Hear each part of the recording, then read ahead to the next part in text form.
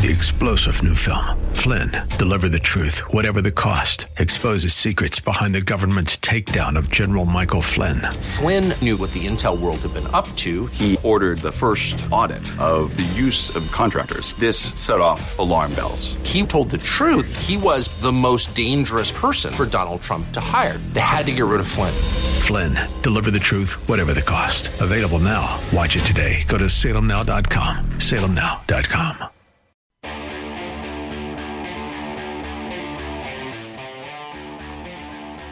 So what are we going to do in a presidential election where most people don't want Joe Biden or Donald Trump to run again?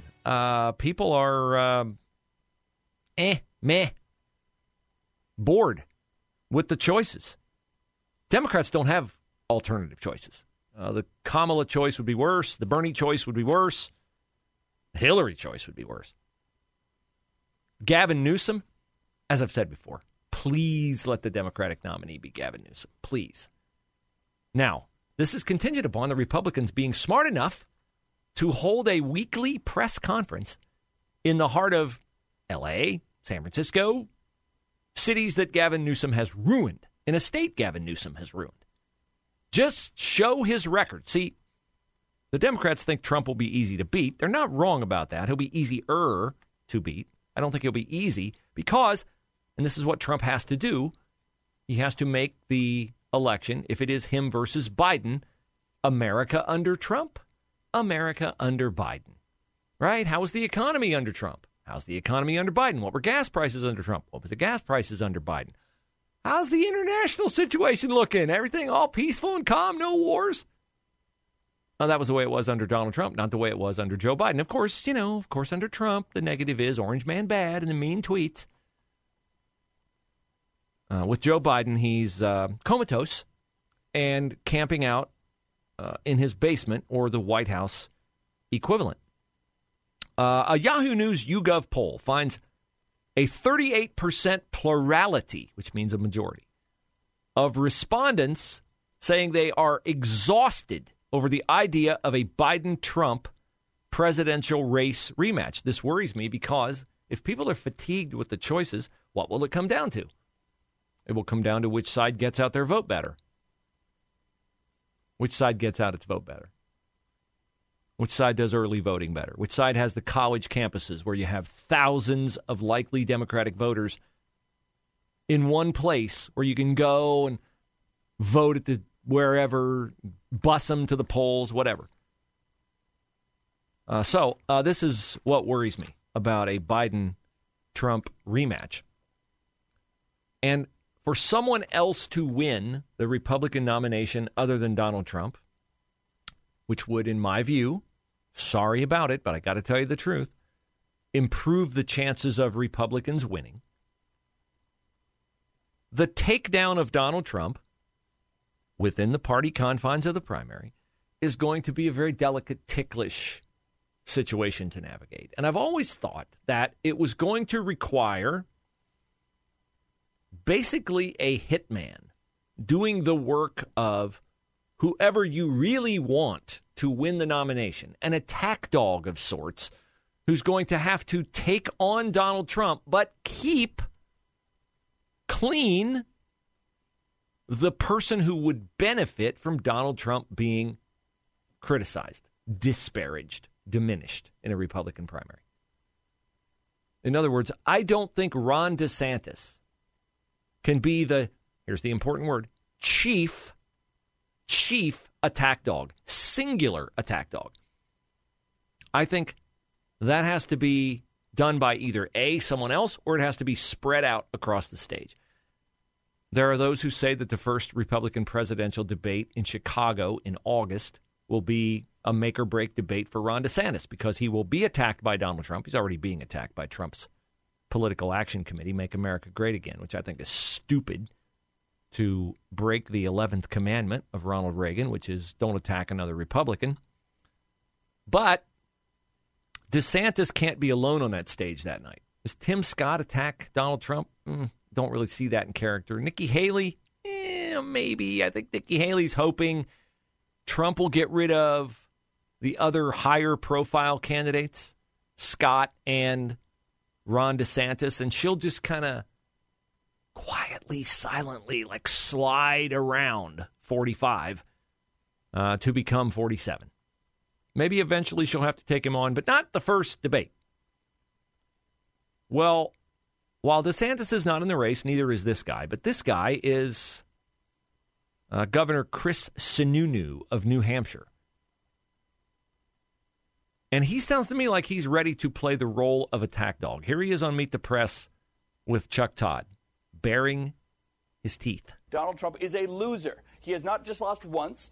He lost us in our House seats in 2018. He lost everything in 20. We should have 54 U.S. senators right now. We don't because of his message. So Donald Trump is positioning himself to be a four-time loser in 2024. We need candidates that can win. Donald Trump is a... Wow. We need candidates who can win. Donald Trump is a loser.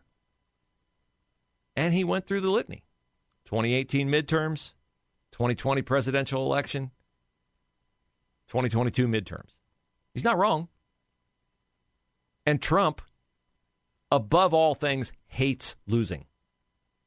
The whole election denial effort was built around, gained steam from his visceral hatred of losing. I don't like losing either. I didn't like losing that presidential election. Did I think there were some strange things that went on in that presidential election? Yes. Can Republicans mention them? Unfortunately, no. It's not fair. I didn't say it was fair. I said you can't mention them. You can't. You cannot mention the fact that the 2020 election was any of these words. Stolen, suspicious. You can't mention it, not because it's not true. I think it very well might be true. I find it highly suspicious that in Pennsylvania they counted votes after their state law says you can't count votes. I find a lot of things that went on in Georgia suspicious, a lot of things that went on in Arizona suspicious, Wisconsin suspicious, Michigan suspicious. The point is, that argument has reached a point, not of diminishing returns, of negative returns. People don't want to hear it. Is Kari Lake the governor of Arizona? No, she is not. Why is she not the governor of Arizona? Well, because the person she was running against was the former Secretary of State and probably fudged the voting process on the day of the election. But she's chiefly not the governor of Arizona, Kari Lake, because she kept talking about an election that she said was stolen from President Trump. And it's just a fact that people are tired of that narrative. I know. Don't call me and tell me how bogus it is that the Democrats said the night of the election was the most secure election in history. I know that's a lie. I know they have no way of knowing that's a lie. I get it. I'm not saying you're wrong. I'm saying let's engage in arguments that can pay dividends for our side. The election denialism argument, accusation, even an effort to prove it, will not pay dividends. It will not pay dividends, so stay away from it. It's like an addiction that we cannot break. Don't go back to election denialism. Trump cannot go back to it. Trump has got to make, if he's the nominee, the argument about Biden, the record of America, the problems of America, crime in the cities, this, that, the other, the border. I mean, he's got no shortage of places where you can not just disparage, but expose Joe Biden's ineptitude. And now, the Democratic National Committee says that they will not host or hold or allow any Democratic debates. So RFK Jr., who declared he's going to run for president last week, will not get the chance on stage to debate Joe Biden about COVID or anything, which the Democrats think, a smart move. We'll keep Joe Biden off the stage. RFK will never lay a glove on him. Gavin Newsom won't dare even run if he can't get on stage and debate Joe Biden. I think this is a mistake by the Democrats because it will ingrain a false sense of security that, oh, sure, Joe Biden can handle this. Joe Biden can debate. People don't like it when people don't debate. They will want to know why Joe Biden will not debate. Even candidates as minimally significant as Robert F. Kennedy Jr., and the wacky, crazy lady Marianne Williamson, if those are the only announced Democratic candidates. And should Biden try to hide from Trump, DeSantis, or any other Republican nominee, that will hurt him. That will hurt him. I don't know that it'll hurt him a ton, not with his base, not with his freak college voters who just want to indiscriminately murder babies, but it'll hurt him with independents, and that's who decides elections.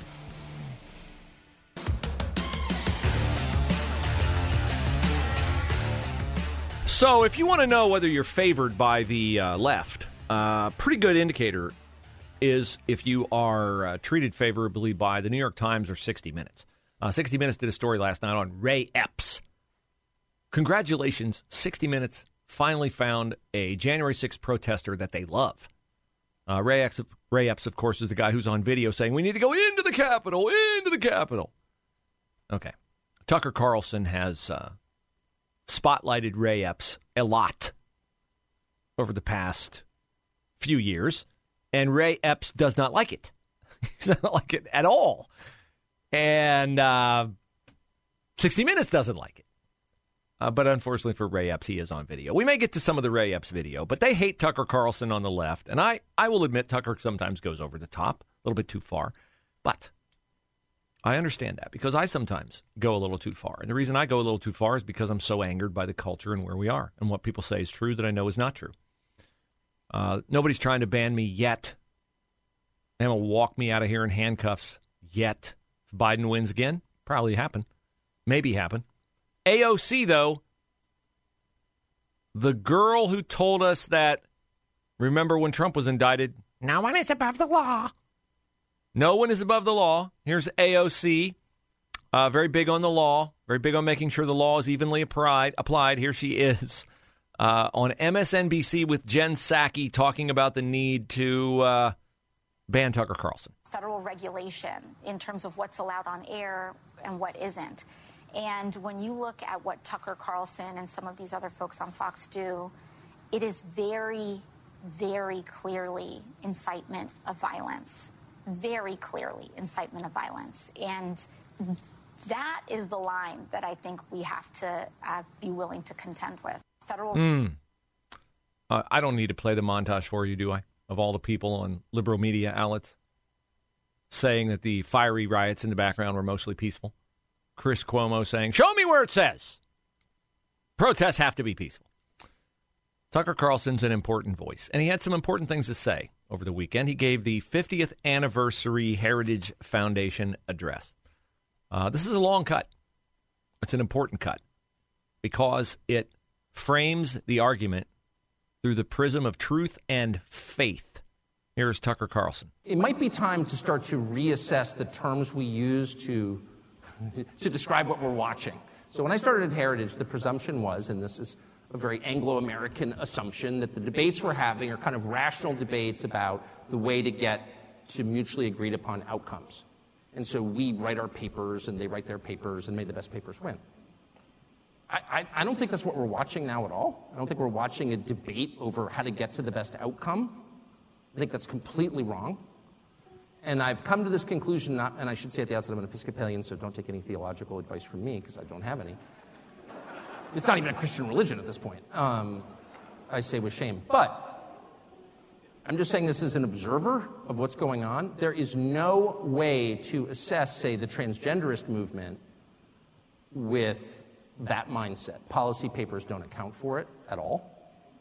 If you have people who are saying, I have an idea, let's castrate the next generation. Let's sexually mutilate children. I'm sorry, that's not a political debate. What? It has nothing to do with politics. What's the outcome we're desiring here? An androgynous population? Is that really what are we arguing for that? I don't think anyone could defend that as a positive outcome. But the weight of the government and a lot of corporate interests are behind that. Well, what is that? If you say, well, I think abortion is always bad. Well, I think sometimes it's necessary. That's a debate I'm familiar with. But if you're telling me that abortion is a positive good, what are you saying? Well, you're arguing for child sacrifice, obviously. It's not about a teen girl gets pregnant and what do we do about that and victims of rape. I get it. But when the Treasury Secretary stands up and says, you know what you can do to help the economy? Get an abortion. None of this makes sense in conventional political terms. When people or crowds of people, or the largest crowd of people at all, which is the federal government, decide that the goal is to destroy things, destruction for its own sake, hey, let's tear it down, what you're watching is not a political movement, it's evil. I'll put it in non-political, non-specific theological terms, and just say, if you want to know what's evil and what's good, what are the characteristics of those? Good is characterized by order, calmness, tranquility, peace, whatever you want to call it, lack of conflict, cleanliness. And evil is characterized by their opposites: violence, hate, disorder, division, disorganization, and filth. So if you are all in on the things that produce the latter basket of outcomes, what you're really advocating for is evil. That's just true. I'm not calling for a religious war, far from it. I'm merely calling for an acknowledgement of what we're watching, which is not what, and I'm certainly not backing the Republican Party. I mean, I'm just noting what's super obvious. Like, those of us who are in our mid-50s are caught in the past in the way that we think about this. One side's like, no, I've got this idea, and we've got this idea, and let's have a debate about our ideas. They don't want a debate. Those ideas won't produce outcomes that any rational person would want under any circumstances. Those are manifestations of some larger force acting upon us. It's just so obvious. It's completely obvious. And I think two things. One, we should say that and stop engaging in these totally fraudulent debates where we are using the terms that we used in 1991 when I started at Heritage, as if maybe, I could just win the debate if I marshaled more facts. I've tried that, doesn't work. And two, maybe we should all take just like 10 minutes a day to say a prayer about it. I'm serious. Like, why not? And I'm saying that to you not as some kind of evangelist. I'm literally saying that to you as an Episcopalian. The Samaritans of our time. And even I have concluded it might be worth taking just 10 minutes out of your busy schedule to say a prayer for the future. And I hope you will. That's a powerful address, because he shows that if we continue to try to fight on merit, they're not interested in merit, and they can't win the argument via merit. Why do I know they can't win the argument on merit? Because what they're saying to win the argument is all a lie.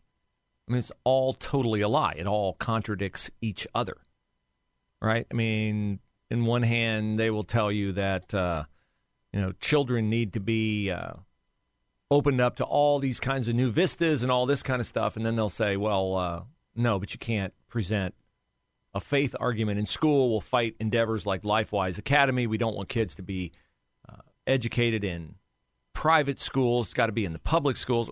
They do everything they can to stand in the way of conservatives exposing kids to ideas. They only want them to be exposed to radical ideas, to ideas that 5 minutes ago everybody would agree were damaging to kids, like letting a kindergartner watch a man dressed up as a woman cavorting around, thrusting around as a drag queen. Like, that's now good, when for the whole of time it was bad. We got to sexualize the kids now. We got to sterilize the kids now. No, the arguments that they make are untrue, which means their arguments are lies, because no one tries to win an argument with lies when they have the truth on their side. 3-star General Michael J. Flynn, head of the Pentagon Intelligence Agency, knew all the government's dirty secrets. He was one of the most respected generals in the military. Flynn knew what the intel world had been up to. He understood its funding. He ordered the first audit of the use of contractors. This set off alarm bells. The explosive new documentary, Flynn, Deliver the Truth, Whatever the Cost, uncovers the facts behind this scandal. Flynn told the truth. He was the most dangerous person for Donald Trump to hire. I find out the worst enemy that I'm going to face in my life is right here in America. They took my assessment and they wanted me to change it. And I was like, I'm not changing it. They had to get rid of Flynn. With in-depth interviews, archival footage, and never-before-seen personal records of the man behind the headlines. I just felt like I was drowning. Flynn, deliver the truth, whatever the cost. Available now. Watch it today. Go to salemnow.com. salemnow.com.